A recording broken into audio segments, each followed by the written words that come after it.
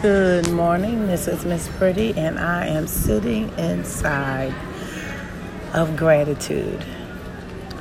Last week was a very challenging week. I think that life really threw me a curveball, and as I thought I was a star player in the Matrix, I was not. I really got banged up a little bit about financial choices I had made, about business choices I had made, some relationships that I had started or ended, and needless to say, I had to pay the piper. But per usual, I sit in my lessons and I peel them apart because it doesn't help to have the blame game on speed dial. So I sat in that and I had to own it. But let me tell you, a lot of gratitude came out of realizing where I had went wrong in my mindset to make the decisions I made,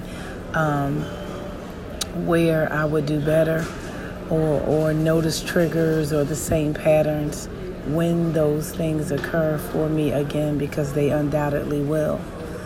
But I tell you, I'm so grateful for the response from the people who were adversely affected, my family, when it affected them.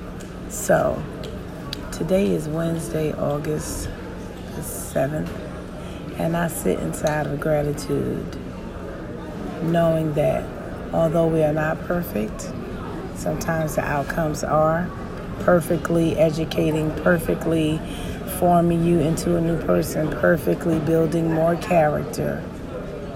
Because again, life is a journey and not just a destination. People always feel like I win. I do not always win. And sometimes I am a big loser. But I'm going to sit in gratitude each time.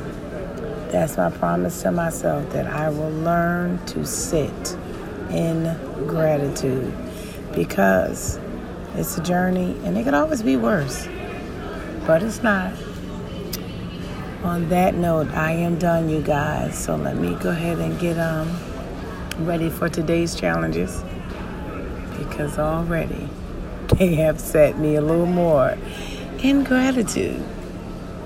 Have a good one.